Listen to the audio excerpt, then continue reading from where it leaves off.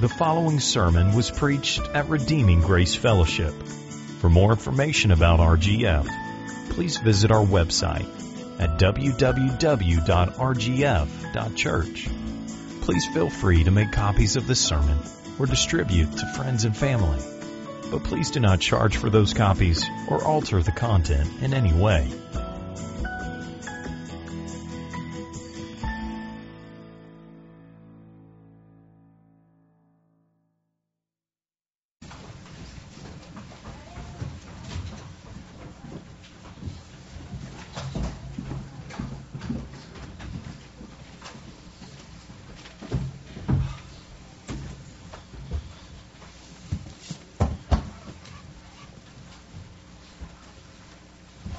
Good morning. This morning we are returning to our study in the book of Colossians. So please turn in your Bibles to Colossians chapter 3.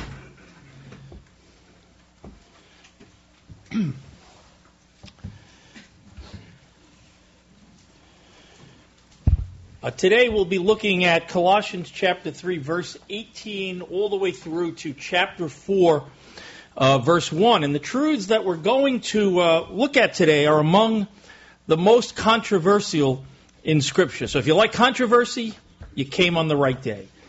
They are often dealt with, these truths, in extremes. They're either ignored as a remnant of a past culture. Sometimes, sadly, they're used, even amongst Christians, as a weapon of power of men over women, or in the case of slavery, they're used as an argument against Christianity. Now, in our passage this morning, we find instructions given by Paul that govern the life of the home. And in the ancient world, the family was foundational to society, and the family was often not simply mother, father, and children.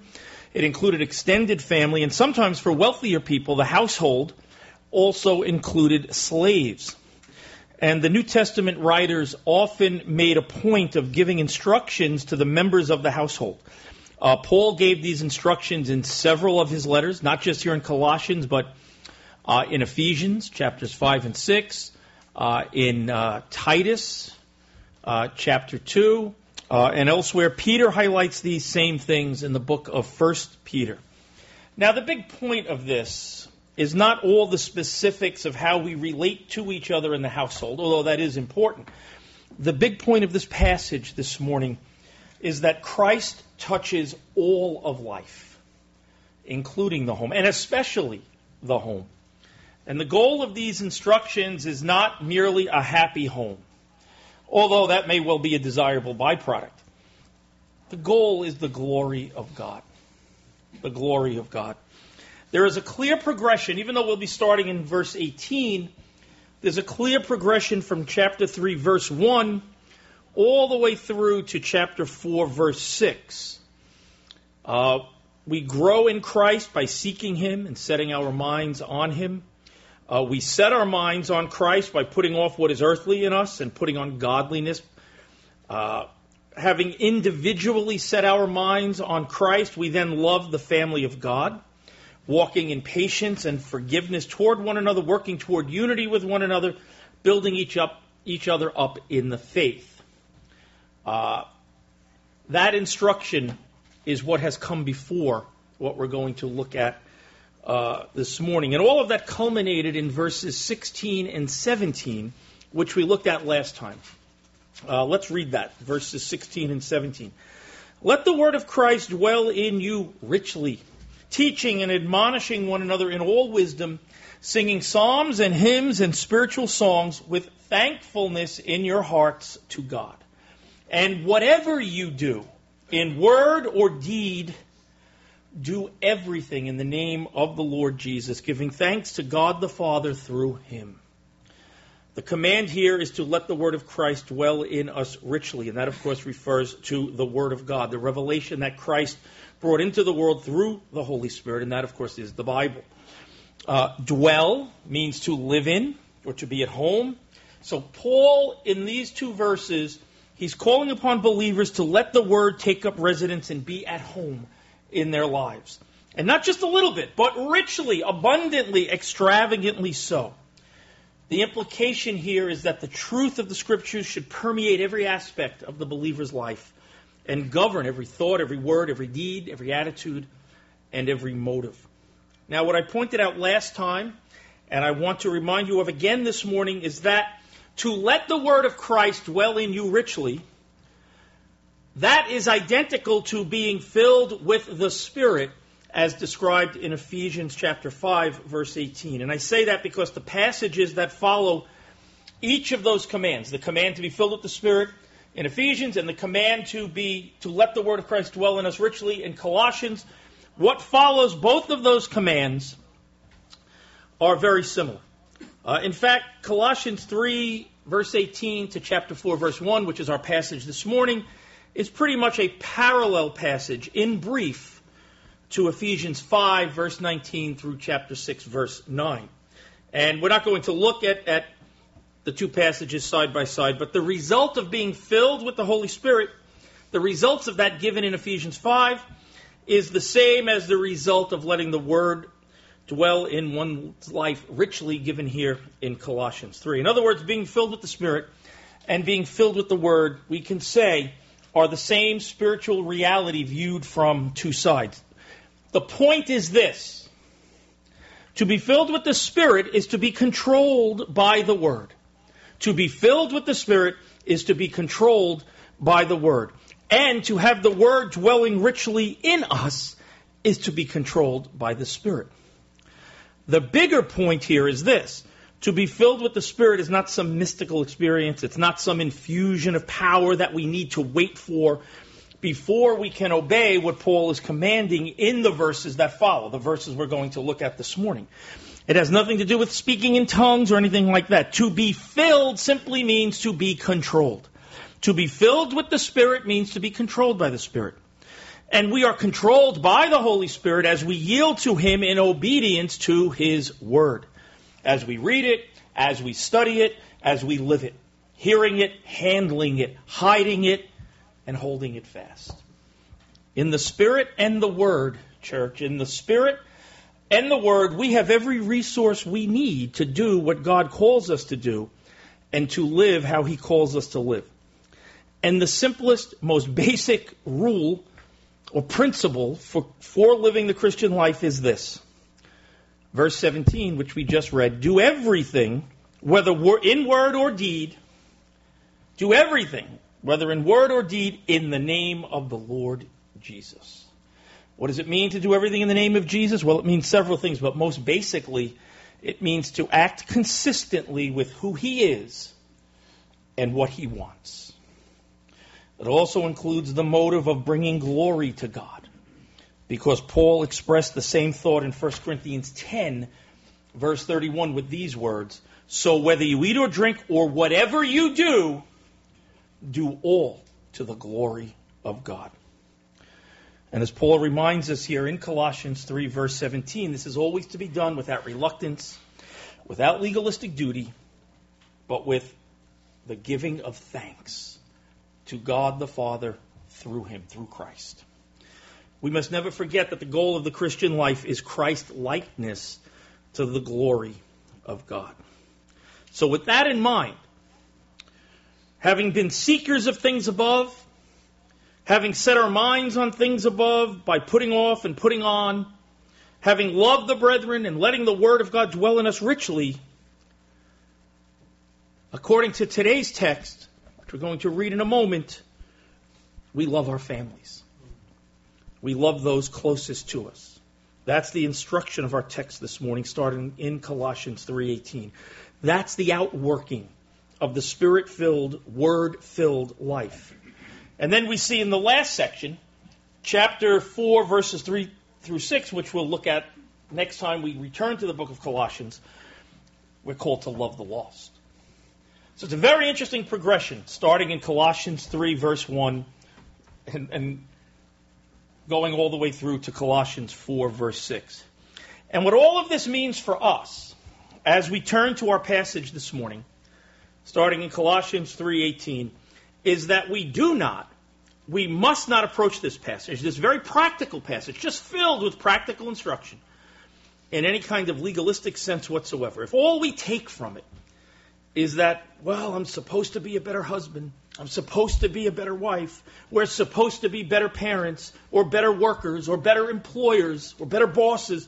Well, we better try harder to do this. If that's all we take from this, we're defeated before we even start.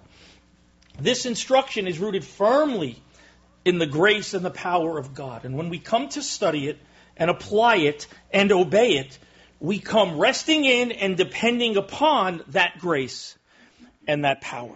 We come with the wonderful purpose of glorifying God and giving Him thanks and praise.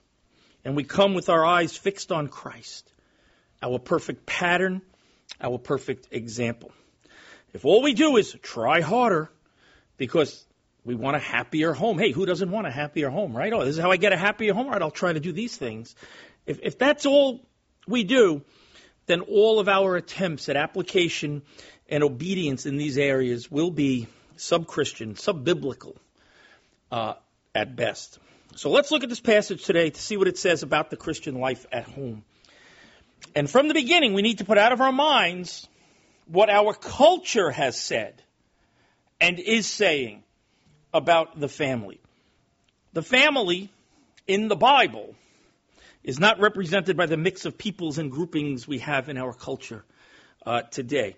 The Bible picture of the family is one of husband, wife, and children, and in some cases, the extended family. And each is called to this, sacrificial love in Jesus' name.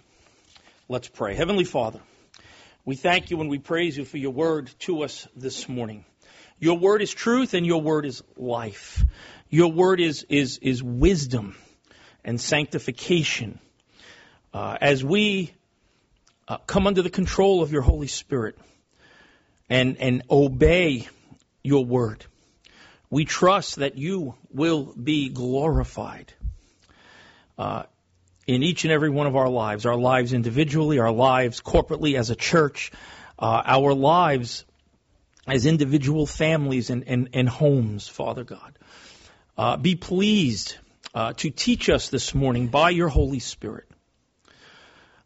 May we, each and every one of us here, have eyes to see and ears to hear what your Spirit is saying to your church this morning through your word. May we have minds to understand it and hearts to obey. May we be doers of your word today, not hearers only, deceiving our own selves. And may we bring you glory and honor. Have your way in this service, we pray, in Jesus' name. Amen. Amen. Now, as we look to God's word, please know that what the Bible says about the family is not acceptable to our culture. But, and I hope this encourages you, the greatest impact Christianity has had in history seems to be when it has been least acceptable to the culture. And the unacceptable to the culture things starts right away in this passage with the very first verse, Colossians 3, verse 18. Wives, submit to your husbands, as is fitting in the Lord.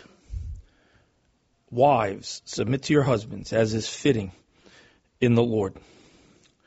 This is why we preach straight through books of the Bible. It forces us to face the hard issues. The idea of wives submitting to husbands, as unpopular as that might be in our sinful, fallen culture today, is all through the New Testament. But it is often laughed off in our culture. You know, a good test of whether we are shaped by our culture or by Scripture is whether we believe commands like this are to be followed. Now, before we get into the specifics of what this means, we also need to note here that the relationship that is highlighted is the relationship of husband and wife. In Scripture, a wife is always a woman, a husband is always a man, and marriage is always and only between a man and a woman. Even though polygamy and homosexuality were known in Bible times, and some people in the Bible had more than one wife, the ethical instructions of the New Testament always center on one man and one woman. So there's no place in the Bible where God endorses the kinds of relationships that our culture has endorsed in recent years. Sadly, walking outside of God's established pattern brings great harm to individuals and to cultures, as we are witnessing in our nation today. But those outside of Christ will naturally act like those outside of Christ.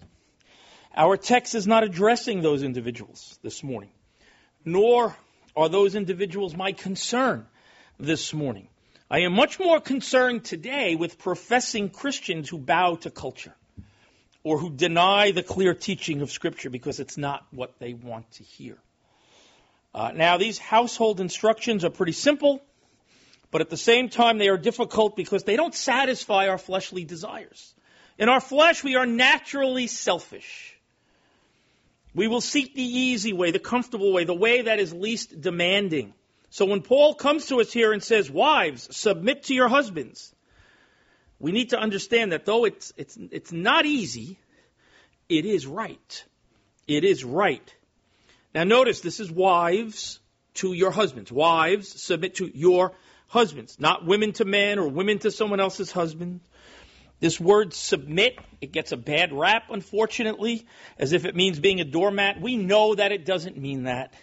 To submit doesn't make you automatically less than the one you submit to.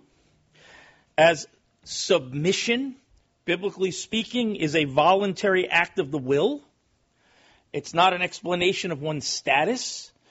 The Greek word for submit means that you put yourself under another's authority or leadership. It's used in a lot of contexts in the Bible. We are to submit to governing authorities in Romans 13 and 1 Peter. We see most significantly in Luke chapter 2 that Jesus, as a child, submitted to his parents. Now, he was God in the flesh. He was God in the flesh when he was conceived in the womb. He was God in the flesh when he was a baby in the manger. He was God in the flesh as a young man, as a teenager. He was God in the flesh throughout his earthly life. He was God in the flesh, yet he submitted to his parents. Significantly, within the Godhead, within the Trinity, as God the Son, he submits to God the Father, but is in no way inferior to him, to the Father, in his deity, right? So this makes it clear that submission has nothing to do with being inferior or less than. Again, his submission, Christ's submission, didn't make him inferior to his parents. It showed that he was obedient to the fifth commandment, to honor one's parents. In the same way, a wife's submission to the husband is not some way for men to have power over women. It is something that is fitting in the Lord. I mean, we have God's own commentary on it in his word. It is fitting in the Lord. It is right and it is good. And we need not shy away from it. We need not explain it away. We dare not explain it away. But we do need to understand it properly. The Bible makes it clear that women and men were created in God's image and that they have equal worth in the kingdom of God. That's not really the issue. The Bible also makes it clear that though equal and that though in Christ there is no male nor female in terms of our, again, our essence, our being, the Bible makes it clear that wives should submit to their husbands. It is significant that the word submit is used rather than the word obey. Submission is not first and foremost following the directives of the husband, although it can include that. It is first a sacrificial and voluntary thing intended to honor God as fitting in the Lord. It really starts as an attitude. Submission always begins as an attitude of the heart. And not so much even as an expression of a wife's trust of her husband. I don't think you can find anywhere in the Bible where God commands wives, trust your husband. Wives, who are you trusting when you submit to your husband? The Lord. It's an expression of trust in the Lord. It's an expression of obedience to God. It's an attitude that includes it's obedience to the Lord. It's an attitude that includes reverence. It's an attitude that includes loyalty.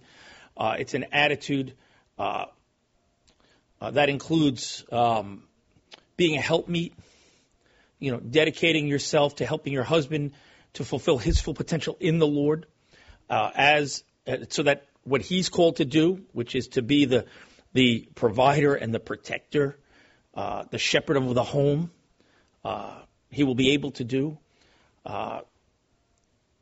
It begins as an attitude of voluntary submission and honor in the Lord, and it's fitting in the Lord. And men are not the masters of women. That's not what this is about.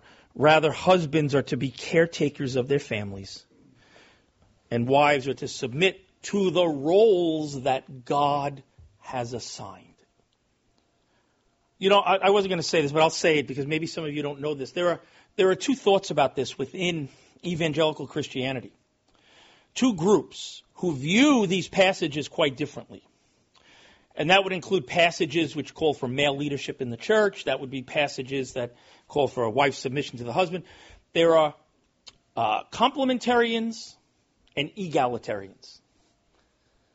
Okay? The complementarian view is what I espouse, and Pastor Steve, Pastor Mike, Pastor Caleb, this church. In the complementarian view, men and women complement each other. Though equal before God, we recognize what the Scripture says. In Christ there's no male nor female, right? Though equal before God, men and women have been given different functions or roles. And this is necessary for society to function, for the home to function, for the church to function. Okay, God has assigned different roles. The egalitarian view says, no. Not only are men and women equal before God, in Christ and in their being, but they are equal in their functions. There's no distinction of functions. Whatever a man is called to do by God, a woman can be called to do, and whatever a woman is called to be by God, a man can be called to do. I'm sorry, but that's not the biblical view. And in trusting Christ and in trusting God and His righteousness and His goodness and His sovereignty, we submit ourselves to the functions that He has assigned to us. It's not that one is better than the other or one is more important than the other. God has called men to loving leadership in the home and the church, and husbands to loving leadership in the home, and He's called wives to humble submission in the homes. And there's all sorts of ways that works out. We don't have time to go into that this morning. Entire books have just been written on this this one idea. Countless sermons. We're doing more of an overview this morning going through this passage. But we need to understand that. Okay? Husbands are to be the caretakers of their families, and wives are to submit to the roles God has assigned. The principle, the fitting thing in the Lord is wives who graciously submit to their husbands. Now, along with this, we have verse 19. Husbands, love your wives, and do not be harsh with them. And in the parallel passage in Ephesians 5, it lays an even heavier burden on the husband. Husbands, love your wives as Christ loved the church and gave Himself for it. How did He give Himself for it? He laid down His life for the church. Husbands are called to love their wives to such an extent that they will lay down their lives. Now, that doesn't mean take a bullet for your wife if you're out on the street and well, it could mean that, but that's the easy way out. Think about it. Just think about it. I think we could say the same thing about God. I think for most of us it would be easier to take a bullet in the head. Renounce Christ or die. I'm not renouncing Christ and they shoot you dead on the street. than it is to every single day lay down your life. Every single day deny yourself. Every single day submit yourself and put to death your desires. Put to death your sinful inclinations and things that you want to do, and submit your life and your will to another. Isn't that true? So that's what I mean. It's not, yes, it could include physically dying for your family, but that's not what it means. Husbands, love your wives as Christ loves the church and gave himself for it. You're called to lay down your life every day and to put your wife's needs ahead of your own. And again, if we're not filled with the Spirit, that is a very difficult thing to do, because our flesh is so selfish and it rails against that kind of sacrifice. It rails against that kind of selflessness and unselfishness. Husbands, love your wives and do not be harsh with them. So Paul now turns to the husbands. And the call to a husband is to love his wife, not to be harsh with her. And again, we see these very same callings all through the New Testament, most notably, again, in Paul's longer passage about marriage in Ephesians 5. Wives submit, husbands love. That doesn't mean, wives, you don't have to love your husband. Obviously, you do, and we're called to love one another. But husbands are given a very special responsibility here to love their wives in the most Christ-like way imaginable. And in this way, both husband and wife sacrificially serve one another. The focus of this passage is not some kind of, spiritual organizational chart. Husbands, wives, children. That's not what it's really about. I mean, it's really about being caught up in Christ. He is our treasure. He is everything to us. So everything in our lives is different because of that, including our home life. Husbands are not tyrants getting their wives to do their bidding. Husbands are not out there pulling the leadership card to get their way. Husbands are not ruled by anger and harshness and a desire to have what they want when they want it. Oh, some do that, even some Christian men. But that's not what this is about. Husbands, godly husbands, spirit-filled, word-filled husbands love. Husbands give of themselves out of love for their wife and their children. Husbands are not harsh. Are you a harsh husband this morning? And you know if you are. If not, ask your wife. You know if you are. Well, today would be a good day to repent, because that harshness does not reflect Jesus. If you have a wife or children that are afraid, to interact with you because they fear you're going to fly off the handle, you need to repent, because you are not loving them, you're damaging them. Are you overly critical of your wife, demanding that she conform to your expectations? You need to repent, because you're not fulfilling the God-given calling of marriage. Or maybe you've just dropped out of family life altogether. You're worn out by work, you're stressed out, so you just, veg out in front of the television night after night, never help your wife, never talk to your kids. Husbands, today is a new day. You can start again. But I want to say to you that if you're not seeking the things above, setting your mind on the things above, letting the word of Christ dwell in you richly, you will never truly change. You'll go back to the same old patterns eventually. Reform never works in any lasting way, because Christ didn't come to reform. Christ came to transform. Amen? He came to transform. And as you set your mind on him day by day, and you put your focus on him in every area of your life, and you treasure him above all things, you will begin to see his transforming power in you. You will begin to see day by day God changing you. You will begin to see the fruit of the Spirit, love and joy and peace and patience, rather than the fruit of the flesh, anger, harshness, stress, impatience. This is exactly what we see in 2 Corinthians chapter 5.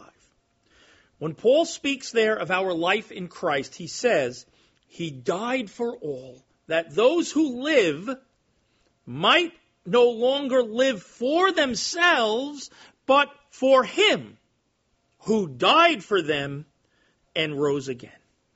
From now on, therefore, we regard no one according to the flesh. So we see that Christ died and was raised, and when we trust him, we don't live for ourselves any longer, we live for him.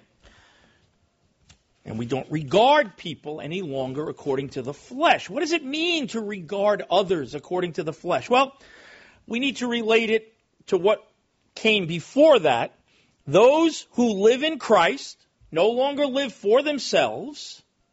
So to regard people according to the flesh must mean that in some way we use people to live for ourselves. But now in Christ, we're not to do that anymore. We don't relate to people to get things from them. We relate to give because we have all we need in Christ. And of course, there is still a giving and receiving in relationships, but it is no longer about using people. It's no longer about us. It's about Christ. It's about Christ. So when we keep this view in mind, the commands about marriage make sense. Husbands and wives live for the benefit of one another. Don't be consumed with your rights. Don't keep score. Focus on the good you can give rather than what you can get. That is a happy marriage. And more importantly, husbands and wives that relate to each other in this submission and love model display the relationship of Christ and his church. And they bring glory to God. Next, Paul turns to the children. Verse 20, children, obey your parents in everything, for this pleases the Lord. Now notice, when we get to the children, the command is obedience rather than submission. There's a difference in the relationship of husband and wife and the relationship between parents and children. Parents are to be obeyed. And notice it says in everything. Now, obviously that doesn't mean that children should obey parents in things that violate the word of God, but otherwise children should obey parents. Why? Because this pleases the Lord. Very explicit statement. It pleases the Lord. As a wife's submission is fitting in the Lord, so children's obedience is pleasing to the Lord. Why does a child's obedience please the Lord? Why does one of the 10 commandments, the 5th commandment, relate to honoring one's father and mother? Because obedience in general is dear, very dear to the heart of God. He desires what? Obedience rather than sacrifice, right? Obedience is very dear to the heart of God. And the Lord is pleased with the obedience of children in particular. Because a child who is obedient, a child whose parents are raising him or her in the nurture and admonition of the Lord, a child whose parents are training that child to obey, that child is learning the practice of obedience. They are learning to obey God, ultimately, and eventually, by obeying their parents. And the relationship of obedience to parents, models the life of obedience that we are to live before God. But this is not some, raw white-knuckle obedience. I don't really want to obey. I might be sitting down on the inside, but on the outside, but on the inside I'm still standing, right? That kind of obedience. It's not that. Having been saved by grace, we obey God by the power of the Spirit. And not to earn favor with God, but as a response to the love of God. And so the command to children to be obedient also comes with a word to the fathers. Verse 21, fathers, do not provoke your children, lest they become discouraged. I don't know for sure why fathers are singled out here, but it may be because they were more likely in Paul's day to be harsh, or it may be because he views the father as having a special responsibility before God to guard his children's hearts. Or Paul may be emphasizing the father's role of leadership in the home. Regardless of the reason, what we should see here is that Paul is clear that it is not only children who have the responsibility to obey, it is also fathers who have the responsibility to not provoke. And what we have here is a relationship. Just as there is a relationship between Christ and the church, and just as there is a relationship between husband and wife, so there is a relationship between parents and children. And even this relationship is to be a matter of mutual self-giving love. Children obey, and parents do not provoke their children.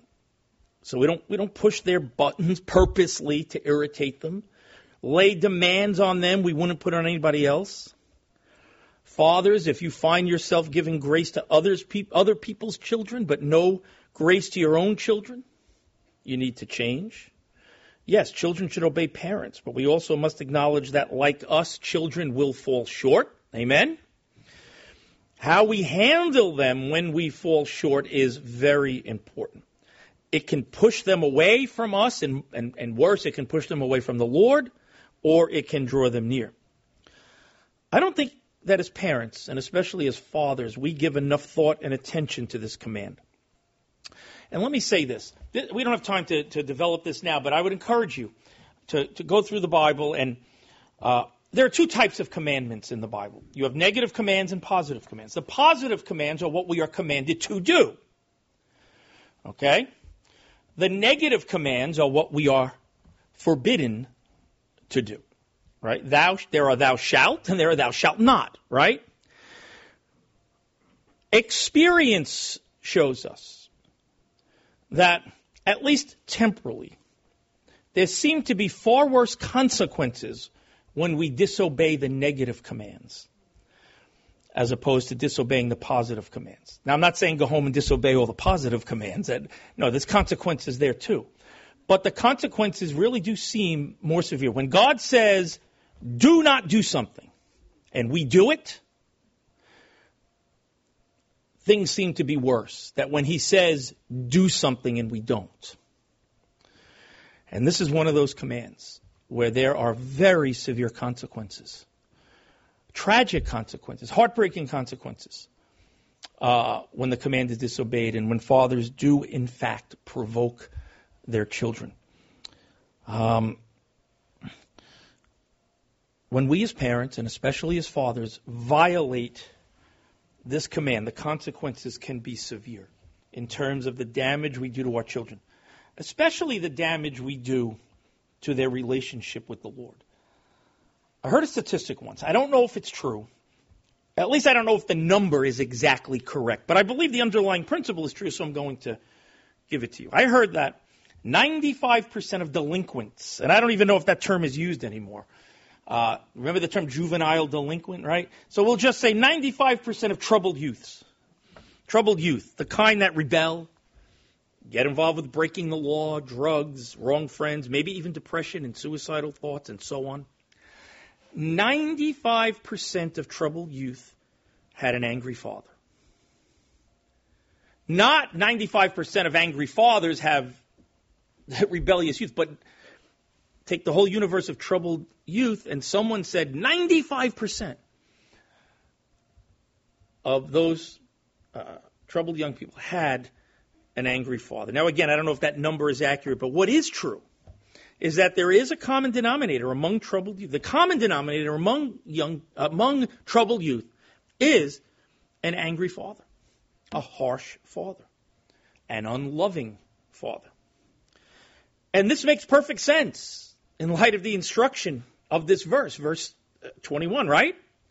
I mean, there's a reason God tells us not to provoke our children. And how do we provoke them? We provoke them. Now, one thought is, well, we provoke them when we're overprotective. When we try to protect them from the... No, that's not it. That's not it. You don't lose your child's heart because you shelter them. Our children need to be sheltered from this world until they're ready to go out into this world. Amen? Okay? That's not it. Fathers provoke their children. Fathers lose their child's heart when they deal with their children in an angry manner, in a harsh manner, in an unloving manner, an inconsistent manner in their own Christian walk. All of these things contribute. If you're sheltering your children from the world, you don't let them have a television, you don't let them have their own cell phone and their own laptop and all of those things, and you watch over who their friends are. If you do that in a loving, gentle, kind way, that's not going to drive them away. we drive them away through our own sinfulness, through our own anger, our own harshness, unkindness, impatience, and so on. So we need to be very careful in making sure we are obedient to this command and that we are not provoking our children and causing them to lose heart. Now, that doesn't mean we coddle them. Doesn't mean we give in to their whiny demands and their manipulation when they don't get their way and they scream, "You don't love me." Right? You're right. Right now, I don't love you. No. Oh, come on. Who hasn't felt like saying that? Right? But we need to be careful and no, we don't coddle them. What it does mean, though, is that we are to deal with our children in a loving way with kindness and gentleness and patience, rather than in a selfish, unloving way with anger and harshness and unkindness and impatience. And we also need to be careful not to be overly critical, giving them the impression that they can never do anything right or that they can never please us. You know, their struggles are heart issues. And all the yelling and screaming in the world isn't going to change their heart. We need to shepherd the hearts of our children. And we need to do so in as Christ-like a manner as possible. And this also applies to being overly critical of children in the church. You know, maybe you see a teenager now and then. Maybe they're not paying attention or they're looking at their cell phone. Okay, don't go over and yell at them. Get to know them. Show them how precious Jesus is to you. There's a reason they're not paying attention. And your yelling isn't going to change their heart. Again, it's a heart issue. So we need to reach out to the hearts of children and teens. And they need us. Amen? They need us. So we need to be there for them. And don't forget your own children most of all. Now, Paul finishes by pointing to one other relationship we don't often consider. Verse 22, slaves, obey in everything those who are your earthly masters, not by way of eye service as people pleasers, but with sincerity of heart, fearing the Lord. Whatever you do, work heartily as for the Lord and not for men, knowing that from the Lord you will receive the inheritance as your reward. You are serving the Lord Christ. For the wrongdoer will be paid back for the wrong he has done, and there is no partiality. Now we come to this section, and many people nowadays will say, I'm sorry, I can't be a Christian. I can't believe in your God. I can't believe in your Bible. It endorses slavery. What we have from Paul is not an endorsement of slavery. It's simply a recognition of slavery. It existed in his day. It was part of the culture of his day. And there was necessary instruction for both slaves and, as we're going to see, for masters. And Paul normally does not oppose the structures of society in his writings. He accepts that there was slavery and that there was a Roman Empire with an emperor controlling that part of the world. And he doesn't actively oppose these things or call for a revolution, not because he thought they were right and acceptable,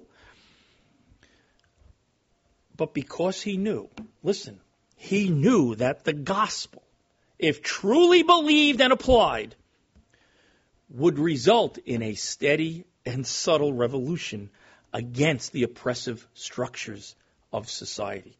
And history has proven that Paul was right. Slavery ended, at least in the Western world, under the Christian conviction of men like William Wilberforce. There was a Christian basis in much of the early civil rights movement in our country. The very ideas of democracy at the heart of our nation's founding flow in part from Christian principles. The gospel of Jesus Christ, if heard and believed, transforms culture over time. Now, the problem is we don't want to wait. So we tend to get, and I'm as guilty of this as anybody, we tend to get very politically active, and we try to bring that transformation about,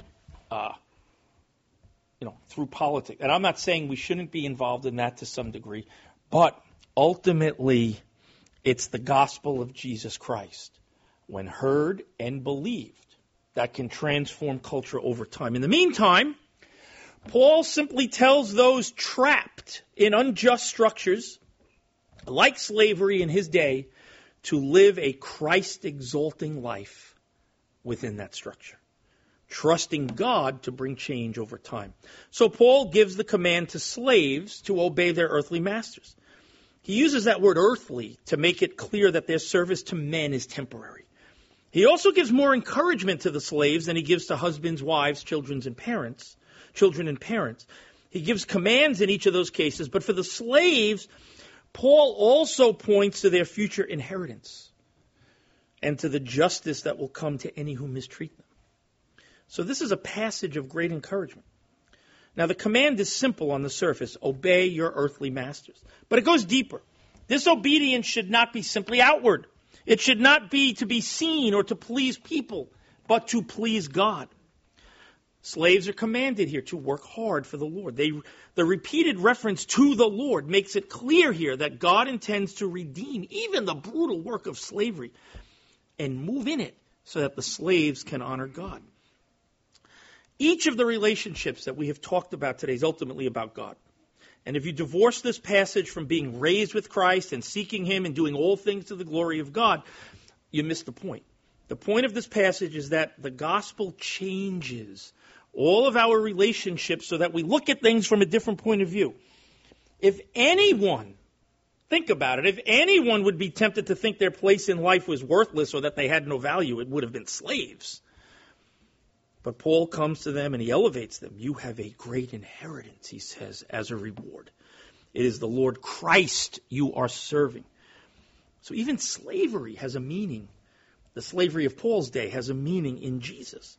Now, it's interesting. In Ephesians 5, where Paul discusses these very same relationships, he gives more attention in his instructions to the household. He gives more instructions to the relationship of husband and wife. In Colossians, though, here he spends more time on the slave and master relationship. And the reason for this is probably because of Onesimus. Onesimus was one of the people bringing this letter to the Colossians. Onesimus was a runaway slave. He had run away from his master Philemon. And Paul wrote a letter to Philemon urging him to receive Onesimus back into his household as a brother in the Lord. And Paul has words for both of these men in the section of Colossians as he prepares for them to be reunited to one another. He's addressed the slave, and now in chapter 4, verse 1, he ends this section by addressing masters like Philemon and others who own slaves. Masters, treat your slaves justly and fairly, knowing that you also have a master in heaven. Paul is undermining the institution of slavery even by giving commands to the masters. There were general urgings in society in that day for kindness towards slaves, but Paul's words go further than that and in two ways. First, Paul is calling not for kindness, but for justice and fairness. The word for fairness is derived from a Greek word that has to do with things being equal. So this command has to do with justice and equality for slaves. And if this command for justice and fairness is obeyed, where will it eventually lead? It will lead to freedom for slaves. The second unique aspect of Paul's words to masters is that he brings a Christian significance to their slaveholding. Though you own slaves, for now, he makes it clear, you're not the real master. You're not the real authority. You're not the final authority. You have a master in heaven. So take care how you deal with these slaves. You have a master in heaven. You too, Paul is letting them know, you are under authority. And again, this reminder subtly undermines the institution of slavery itself. In Christ, the ground is level and all are free because of the grace of God. So don't let anyone intimidate you. Don't let anyone ever tell you that the Bible or Paul or that Christianity endorses slavery. It does not. It most certainly does not. Now, how do we apply Paul's instructions to slaves and masters in the first century to our lives today in the 21st century where the slave-master relationship thankfully no longer exists in our nation? Well, while there isn't a direct one-to-one correspondence between the slave-master relationship in the first century and the employee-employer relationship today, even though it feels like it sometimes, even though there isn't that one-to-one direct correspondence, Nevertheless, I think that Paul's instruction here can be applied most directly to our work. Although these principles may well have application in a variety of contexts and relationships today, and we would do well to take note of them, we can most directly apply what Paul says to masters and slaves. We can apply it in our work relationships, in the relationship between employees and employers. Let's begin by observing how Paul envisions the service that slaves are to render to their masters. Again, they are to obey them in everything, language similar to what we saw in verse 20 with regard to children and their parents. Now, again, it goes without saying, of course, that this assumes the master does not require his servant to sin or to deny Jesus. If you're a boss on the job, he wants you to do something that would constitute sin, something illegal, deceptive, you're not obligated, obviously, to obey that. Now, his work, Paul says, is not to be done by way of eye service. That's an interesting phrase that translates just one word in the Greek. Paul has in mind an approach to one's work designed either to attract attention or to avoid punishment or both. You're looking to be seen by the boss. You want him, you want him to see you working. You want to avoid, the displeasure of the boss, the wrath of the boss. Maybe he has in mind work discharged only when one's master, one's employer, is present and observant. Together with the tendency, to just goof off and do nothing when he's absent, right? And we've all seen that. We've all been guilty of that at times, and we see it.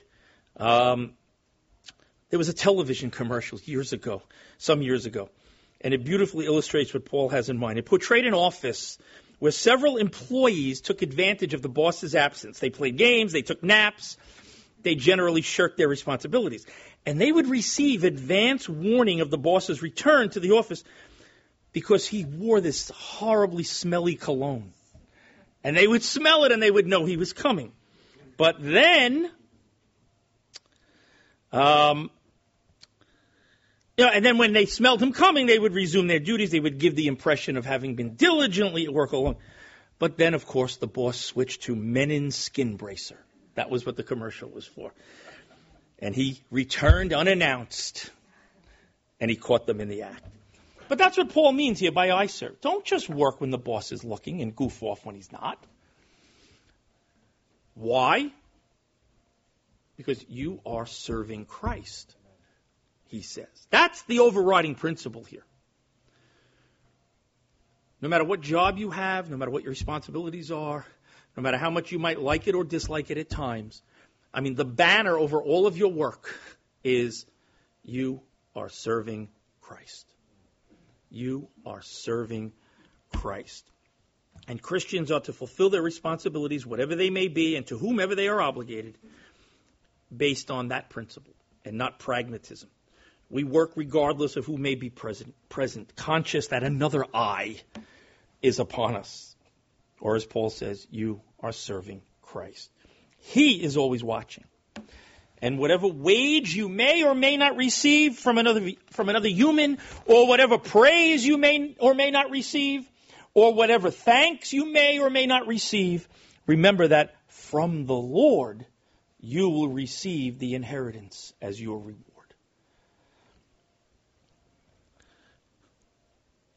And it's interesting. Paul said that to slaves. And under Roman law, a slave could not receive an inheritance. Isn't that interesting? But they were living again under a higher law. They were serving Christ. So we labor and we serve and we discharge our obligations ultimately to please Christ and not people. We must avoid a merely perfunctory and mechanical performance and do all things, Paul says, with sincerity of heart. Reverence for the Lord, Paul says, must govern our actions. So even our work is worship. Do you know that? Even our work is worship. And for that reason, we can rightly say there is no such thing as a secular job. There is no such thing as a secular job. And this is true no matter what kind of work you may be engaged in. It might be work on the job. It might be service here in the church. It might be some community or volunteer service that you are doing. You might just be helping out a friend.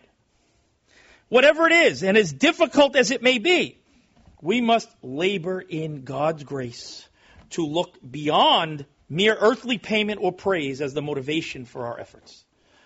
There is something inherently spiritual in all that a Christian does, whether that be the digging of a ditch, the preaching of a sermon, the changing of a diaper.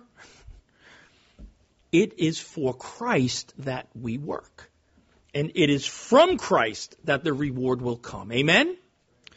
Finally, Paul is quick to point out that if slaves have duties, so also have masters or employees. So if employees have duties, so also do their employers or their bosses. And those employers, those bosses on the job must treat their employees, their workers, justly and fairly, as I've already pointed out. Christ is their master too. Therefore, let them treat their servants with the same consideration, their employees with the same consideration and equity that they themselves hope to receive from the Lord Jesus Christ. So if you are in a position of management, and maybe you own your own business, or maybe you work for a company and you have people under you, are you treating them justly and fairly with the same consideration and equity that you yourself hope to receive from the Lord Jesus Christ? So what's the ultimate takeaway from a passage like this, these final verses of our text that seem so irrelevant to conditions in the 21st century? Simply this: all of life, whether in work or family or ministry, be it immensely significant or utterly mundane, all of life is subject to the sovereignty of and governed by the Lordship of Christ, and ultimately live to the glory of Jesus Christ our Lord. Never forget, Christ Jesus is your master in heaven. Fear the Lord, not man. All you do is ultimately for the Lord. It is He whom you serve. It is from Him that your eternal reward is coming. These aren't just principles for slaves and masters in the first century. These are principles for every one of us as we live and work in this world today. Whatever our lot in life, wherever we may live, for whomever we may work, to whomever we owe allegiance, let us never forget we do it all for Christ. And even if your job or life itself makes you feel like a slave at times, in Christ the ground is level and all are free because of the grace of God. But what are we free for? We are free to give ourselves away. We are free because we are fulfilled in Christ. If you are not seeking the things above and setting your mind on things above, you'll burn out and break down. But a slow, steady, persistent, deep understanding of the riches we have in Christ will set you free to love as never before. And Christ will come to transform every area of your life. And this extends to every area of our life. No longer will you be a slave to sexual passions and anger and malice and greed. You will be putting off those things. No longer will you be isolated and disconnected, but you will be brought into the body of believers with His warmth and compassion, mercy, and forgiveness. No longer will your home be a cold place or an angry place or a place of stress, but your home will be touched by the one you are all seeking. Amen? And your whole life will be marked by the presence of Jesus. Not perfectly, but profoundly and deeply. This really can be our life. Church, seek the things above, seek Christ, and watch Him change everything. Amen? Let's pray. Heavenly Father, we thank You and praise You for Your word to us this morning. We talked about a lot of things this morning, Lord. And I just pray that for each and every one of us here, each and every one of us who name the name of Christ, who call ourselves Christian, would have as the greatest desire of our life to bring glory and honor to Your name. And to do so in these just most important areas of our life. That we would bring glory and honor to You in our marriage. We would bring glory and honor to You in our parenting. We would bring glory and honor to You in our work. And we can do that by obeying these very clear instructions. But we know we can only obey in the power of the Holy Spirit. We can only obey as we seek you. We can only obey as we are filled, controlled by your Spirit, as we fill ourselves with your word.